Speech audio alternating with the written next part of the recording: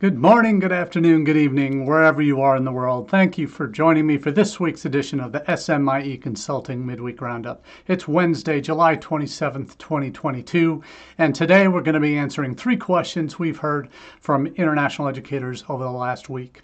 And as we do each week, we take our 3 questions from news stories that have appeared over the last few days, and we put those out in a newsletter form on Monday mornings in 2 different ways, either through our website where you can subscribe, and I'll be dropping the links to our website in the chat.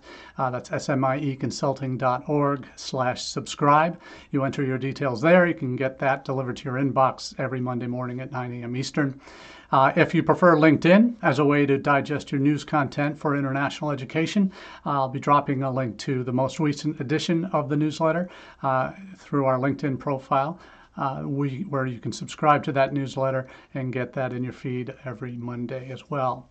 So those 3 news stories or themes that we cover each week in question form here on Wednesday come also from those news stories that you get on Monday morning. So each week you can probably guess through some of the concentrated news where we might be focusing our attention each Wednesday for the roundup. So let's get right into it. First question of the week is Bangladesh a country to watch for students, international students? We've been hearing a lot in the last few months about how Bangladesh is, there's some challenges in Bangladesh, but some real strength and opportunities for United States institutions that might be looking to recruit there. It's the next big giant coming out of South Asia. Not going to ever rival India in terms of volume, but certainly as a solid market, there are certainly signs of life there. Bangladesh, in the U.S., Bangladeshi students have risen into the top 20 destinations, sources of international students for the United States. They've steadily risen over the last dozen years or so. Some of the data from the most recent article that I'll be pushing out in the feed will have the details of that. But why is Bangladesh suddenly on the radar? I think part of it has to do with some past challenges in the market, frankly, and those that have been subscribing to the newsletter for a while will have remembered stories earlier in the spring where there was a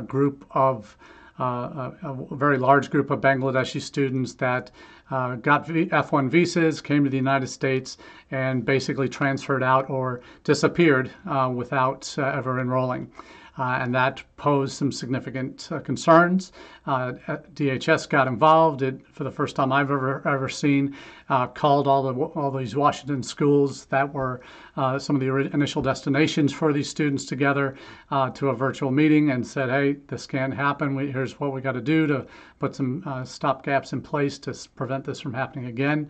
And that's been a real message that hopefully has been taken on board by the institutions. There is a lot of potential fraud in the Bangladeshi market. Visa denial rates have increased since then. But what I will say is the embassy in Dhaka has been very much realizing that they need to be a little bit more proactive since then. And have taken a page from their colleagues to the west in India. U.S. Embassy folks there at the various consulates have been doing an incredible job over recent weeks and months in getting out there on the PR front and sharing how they are making the U.S. Visa process more streamlined, opening more positions, freeing up spaces that had been taken up in past by repeats by students that kept getting denied, kept on applying for visa appointments. Those folks have been put on deferments for a certain length of time, and freeing up spots for new international students or new Indian students that are looking to go abroad. So they have embassy in Bangladesh has been doing a lot more in that respect. They actually have been seen a number of articles over the last week or two showing how they're trying to copy a page from the Indian consulates, U.S. consulates in India, in terms of doing kind of student visa days. They've recently held a Super Friday, and obviously in Bangladesh, it's one the embassy in Dhaka, and I don't know if they have consulates doing that as well in Chittagong or not. But certainly, if there is one, I'm not sure if there's a consulate in Chittagong. But anyway, they have done a visa day on what they call a Super Friday to help meet the huge demand for student visa interviews. So they're doing a lot to promote. Yes, they realize there's huge demand and they're trying to do something about it. They mentioned at the top of the article that the number of Bangladeshi students in the United States has tripled, almost tripled in the last 10 years. So that's a positive sign, generating kind of renewed hope that this is a market that may be a consistent one for years to come for U.S. institutions.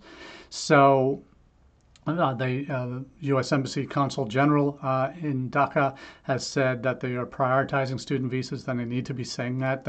It's kind of been kind of unwritten rules that student visas are prioritized, particularly in the summer months leading up to the start of the academic year in August, September. So they've had one Super Friday earlier in July, and they're going to do another one this coming Friday on July 29th. That's, again, part of the U.S. Embassy campaign to allow the embassy to meet the high demand for such visas. So the U.S. Embassy in Dhaka has really realized that they had needed to resume regular consular services, make sure they were fully staffed, and they are now designating specific Fridays just for student visa interviews. So it's, again, a way to demonstrate that interest to the Bangladeshi student audience and their parents, obviously. So it goes into some of the details on international students in the United States and Bangladeshi students in the last decade. And there are currently, as of most recent Open Doors, over 8,500 Bangladeshis enrolled in 2021. That's the 14th the 14th top sending country to the U.S., up 3 places from 17th in the last year or two. So there's some really interesting tidbits in the article that really shares the embassy's desire to make the process smoother. I think what is going to be, if you're experiencing high growth in applications from Bangladesh, you may be very concerned about yield from I-20 stage to enrolled stage, and this should give you some hope. But really, in these circumstances, what I strongly recommend is if you've had Bangladeshi numbers for a while, it may be less of an issue, but in terms of success rates. But certainly, if you are seeing, and this is part of what managing your applications that come in, if you're seeing students coming through particular agencies that aren't getting visas or are getting routinely denied or routinely transfer out, if they do get visas to come, these are the ones that you need to pay attention to, and maybe either make some hard and fast rules with them that can't happen in future, or drop them entirely. But this is something that you certainly need to be focused on as an issue, because the Washington colleges and universities that got called onto the carpet earlier in the year certainly would agree that there needs to be better screening, that there's a substantial fraud that goes on, and it really comes down to how are these students being vetted before they come to you. They just, if they're applying solo without any help either from Education USA or from agents that are reputable in the market, that are AIRC accredited or certified, these are the things that you should be paying particular attention to, that you want to make sure that you're covering yourself in a lot of respects. And I know there are some institutions I've worked at, others that I've known, the people who run the International Admissions Office as well, that would require applicants in certain markets where there's high fraud or high visa denial rates, requiring their students to go through Education USA offices in country, particularly for that visa prep, before you will make decisions on their applications, because it's really a point of clarity that you need to get to. We've had at a school I'm working with now, we've had it arranged, particularly because of the fear of denial, that a particular agency is saying, well, why don't we have students pay first semester tuition deposit, because we don't, at this particular school, we don't require any deposits for international students to get their I-20s. So that was a path we went down to see if that would help improve that student's chance of qualifying for a visa to come to the United States. We'll see if they make it here, but that was certainly something we built in to help adjust, make the process a little bit smoother for that particular student. And maybe that's a rule. Back in the early mid 90s, working at an institution that where they saw periods of high visa denial rates, or for students from particular countries, they would institute a tuition deposit that was a full semester tuition deposit before they would issue an I-20, as a way to document these are serious students, because that's the concern for a lot of these, for the consulates in these countries, is that they're afraid these students are going to get visas and then disappear into the woodwork, like this group of Bangladeshi students did earlier this year. So nobody wants to get caught in that mix or run afoul of DHS in that respect and get blackballed. Certainly it impacts the consular folks, but in Bangladesh in particular, it certainly seems like they're being on the front foot on this part to really focus on being student focused in their visa scheduling, and that's certainly a positive sign. But there's always more that we can do on the institutional end to help make sure that the students we're putting through are on the up and up, that they're fully vetted, that they're properly advised on the ground in country and by you in terms of what steps to take in the process. So it's a positive first story out of the gate. That Bangladesh is certainly one that I would be keeping my eyes on as an international admissions expert. Certainly it is a country that will continue to receive substantial attention from U.S. colleges and increasingly from a broader range of colleges. So we'll certainly see that market, I think, continue to grow in terms of interest in the United States. There's a lot of push factors for those that are coming out of Bangladesh to go abroad, and certainly we're seeing we're the recipients of a good percentage of them who are hoping to find better opportunities outside their home country. Another market, perhaps on the other end of the scale, the number one source market for U.S. For international students in the United States, and that's China. And it's a market that has gone through several evolutions over the years. It had been largely a graduate market in the 90s and early 2000s, transitioned very quickly from to a more undergraduate-focused market to a point in maybe 2012, 2013, where it was about even between undergraduate and graduate Chinese students in the United States. Undergraduates have certainly surpassed the graduate numbers, but we've seen a drop in the undergraduate over recent years, and certainly the pandemic has dropped it very significantly. And not necessarily has there have been some dampening of interest in the United States in China, but there's also been kind of a plateau that's coming of available college-age students that might be interested and available to come to the United States. There are other markets that have increased their market share, seen the UK benefit dramatically from increased interest from China and significant numbers from China. Over 30 to 40% of international students on college campuses in the UK, university campuses, are from China now. So that's their number one source. It's our number one source. It's Australia's number one source. New Zealand as well. Canada it's number two after India.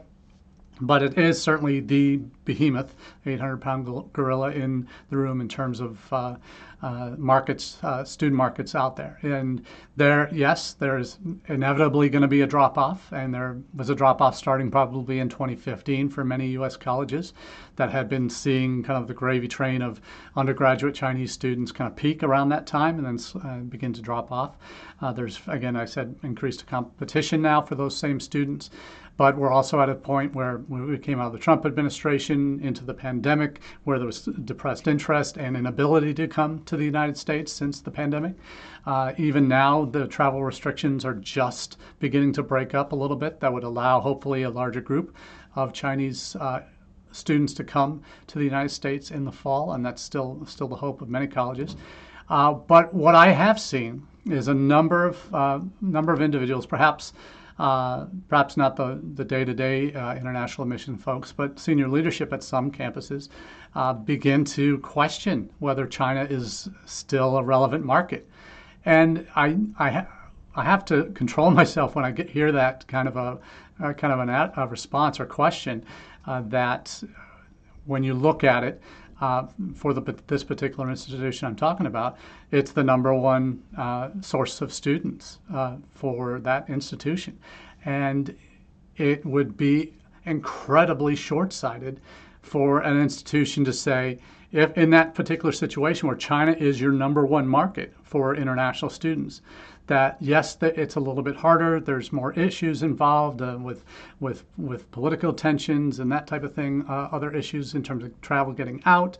But is that a reason to abandon the number one market for your institution and for most of the Western world that brings in international students? It's their number one market.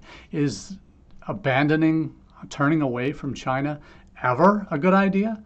Certainly, you might not be 100% all in, and this is where we're going to focus all our eggs in our international recruitment basket. You never want to be in that situation, and I certainly would encourage anyone who's going down that route to quickly about face and balance out and be a little bit more proactive in terms of diversifying where you're recruiting.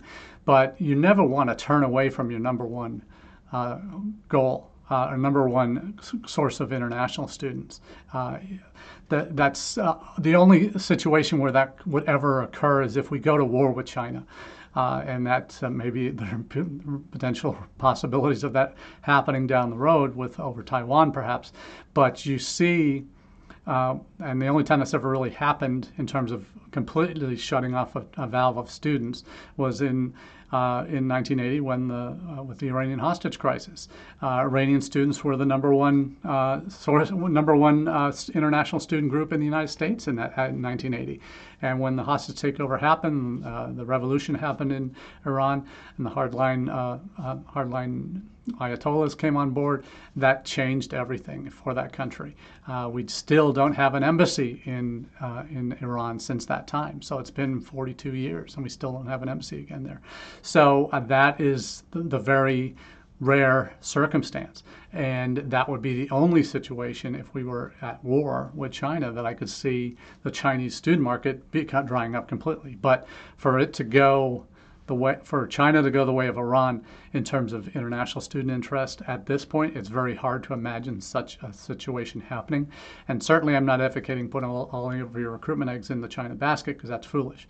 But it is, if it's your number one market now, to completely abandon it or to not invest to maintain it and keep up with the changes that are going on there is certainly a direction I would never advocate for any institution I'm consulting with. That to ignore your number one markets is a fool's errand, frankly. And I would certainly recommend that should never be your strategy. In terms of articles that we're referencing today, we talk about the changes that are going on in China, and you see what's happened during the pandemic with China's what most will call in the West an over-the-top reaction to having a zero tolerance policy to COVID, when most Western nations have recognized, hey, COVID's a reality of life. It's endemic at this point. If we have cases, we're dealing with much more virulent streams, but much less damaging streams in terms of long-term impacts of them on the majority of populations. So to go full lockdown when you have a few cases is just not a practical reality for most in the West. But China has kept on that stance, and the situation in Shanghai in the earlier spring, where they were on lockdown for 2 months or longer, had significant repercussions for the international school community that lost all their teachers, who were forced to evacuate, for international students that were trying to get back into the country to continue their schooling were kept out. Universities certainly are still trying to get international students back in, and only slight cracks in those doors are opening to allow that to happen. So China's really hurt themselves as a destination, but they've also, in their over-the-top reaction to COVID, have certainly shown, and over the top lockdowns and such, have forced a lot of students to start thinking, well, maybe I don't want to stay in country for university, and I do want to go abroad, and making late decisions that, well, they hadn't taken any English proficiency tests yet, maybe only are planning to take the Gaokao, and then maybe that's the time this summer where they decided, well, we want to look elsewhere because don't know if staying in China is the best option at this point. So there's a lot of moving parts in as there are with any country, but with China in particular, there's an article from Inside Higher Ed in the past week that talks about a new mindset for recruiting Chinese students is needed because of the pandemic lockdowns have strained family budgets, time for colleges to develop more inclusive strategies for recruiting and admitting Chinese students. This is an approach from Amherst College that has looked at the changes they've seen in the family landscape and in terms of funding. One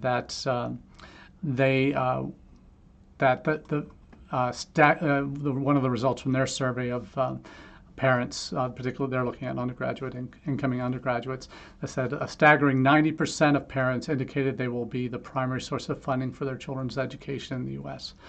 So there is certainly, with the increased pressures from the pandemic and the lockdowns, that you have family incomes have dropped depending on the parents' jobs, and that you really see that the impression that the Amherst survey seems to indicate is that, this is a quote from the article, most Chinese families are under the impression that if their children apply for financial aid at U.S. colleges, their chances of admission will be greatly reduced.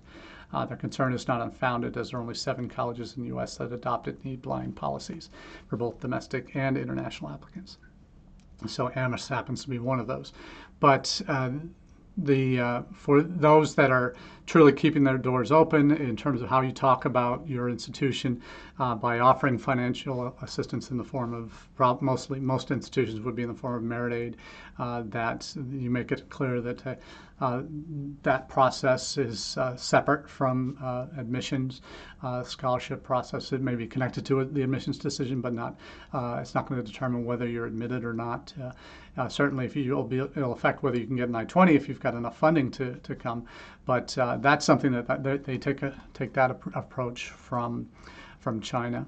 So it's that's a particular concern of Chinese families at this point. So it's important, I think, to really take a look at where you're coming from in how you approach the Chinese market. And certainly you never want to be abandoning it, particularly if you're looking for the undergraduate Chinese market. There's still plenty of interest in the United States, but it's not going to be, as it is in a lot of countries, it's not going to be as easy because there are more countries, institutions that are going after these same students. So you will have to work a bit harder and change the way you do things a little bit, because you can't let the same policies that you had in place 5-10 years ago be what drives your recruitment strategies today.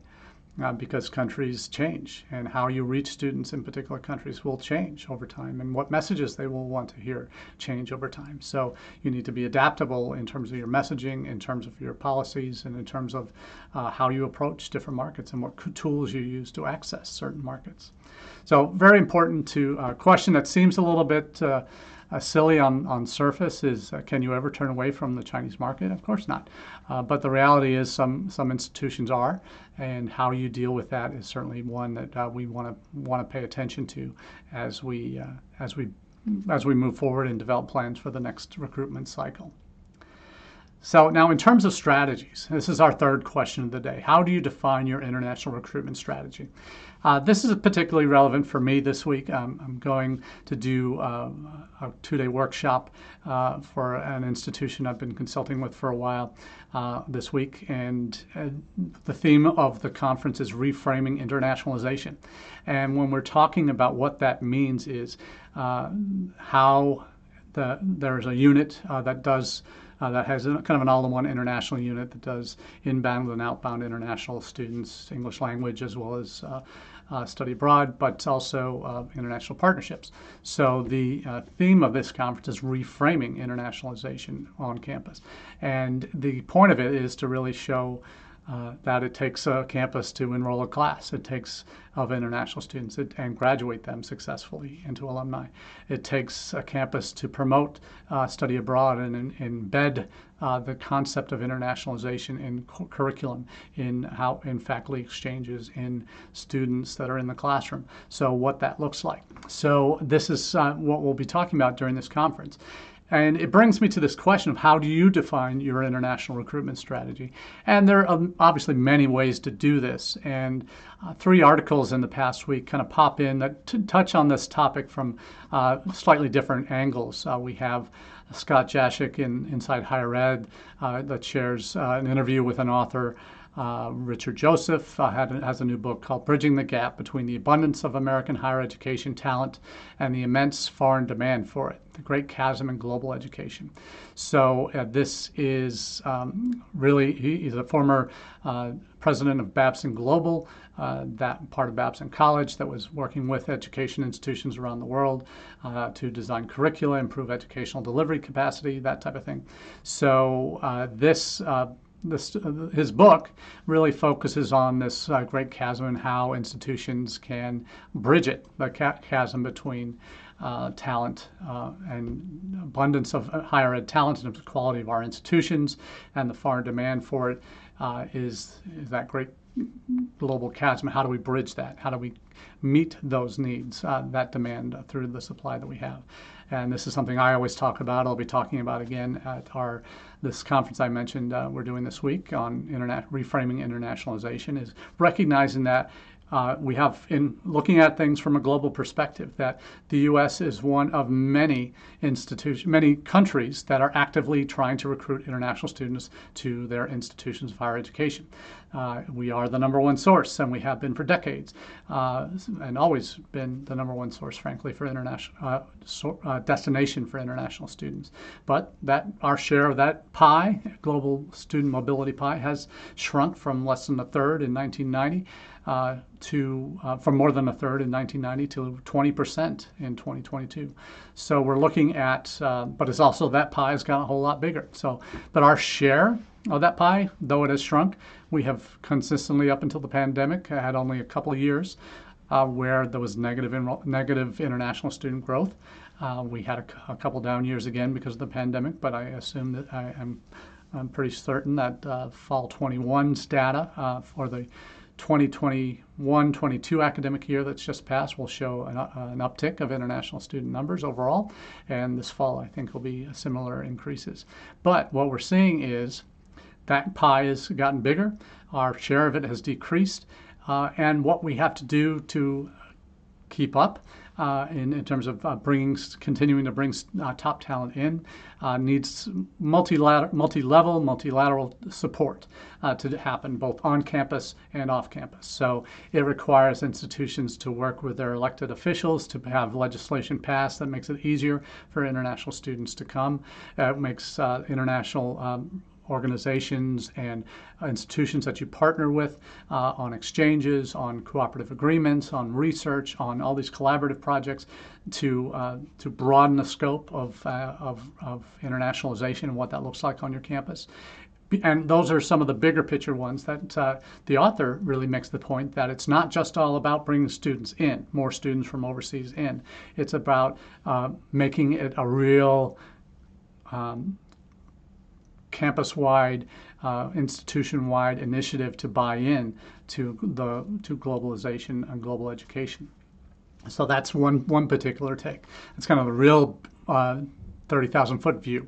Then you have the folks at INTED that really get into some of the details of what your recruitment planning should be driven by. They come up with the formula that they recommend, that you develop access custom research on your differentiators as an institution that make you stand out, that show what your strongest recruitment options are, what countries, regions you need to be in, and develop the messaging that engages your target audiences on the channels that they are using. That's kind of what they boil down essential recruitment strategies to be. And I certainly agree with that it really needs to that yes, we're the United States, but and there are certain values then that come along with coming to the United States and all that it represents that need to be part of your marketing strategy, and that's probably a part that not a lot of colleges do emphasize in their international recruitment, is from why the United States is a major destination and should be the top destination for students, is some of those things that certainly the INTED formula does not focus on, but it certainly would need, in my opinion, would need to be part of that conversation. But the elements that they're talking about with INTED certainly need to show how you're different from the competition, not just in the United States, but from institutions and countries around the world that might have their own advantages. You need to be sharing how yours make you a better option. So that's a very kind of opposite view of that kind of 30,000 foot view. It's getting very granular. But then you have the folks at Keystone who have shared 6 trends in recruitment that certainly are all very valid and certainly form a lot of what I talk about with the 6 Ps of strategic international enrollment management. Part of what I'll be sharing at this conference tomorrow and Friday is things like meet the students where they are. Learn how to manage effectively, and that means understanding not only your staff that are involved in the day-to-day doing of international, but also managing up. How are you informing leadership at your institution of what's going on in the marketplace, what's changing, how we can adapt, how we need to adapt, and where we might be vulnerable, where we can shore up our resources. They also talk about investing in the right technologies, being aware of what some of those newer tools are that can help give you an advantage, a leg up over the competition, by tracking, having a decent set of analytics that you can refer to show how you're funneling students through your admissions process, what the top of the funnel looks like, what your yield is, all of these types of things, having an understanding of what that is. And that's not a given at most campuses, but having that CRM that allows you to get to that point where you can manage your communication effectively, that can give you the analytics you need to show results. It also means getting creative. It means using other industry data to your advantage to show how, say, labor trends in particular markets are important to your target demographic. Looking at the push and pull factors that are driving students away from their home countries or pulling them towards the United States, being aware of those things, the bigger picture things that maybe the 30,000 foot view does. So there's some really interesting takes on these 3 levels that I think are well worth including in your mix. Certainly, there's some details that are very granular, but there's also some themes throughout these 3 articles that I think are very appropriate and need to be taken on board when you're developing your own international recruitment strategies. So we'll be sharing that out again with the conference that I'll be presenting at this week. But we're really looking forward to having more of these conversations with you in the weeks to come, and we really appreciate you being a part of the conversation here on the Midweek Roundup. Have a great rest of your week. And for those of you who are joining in these regularly, I will be at the Education USA Forum in Washington, D.C. next week. We'll be doing a live on Facebook from that conference. Looking forward to reconnecting with the regional coordinators as well as advisors from 50 countries at that event, as well as embassy community folks. So until next week from D.C., we'll see you then. Cheers.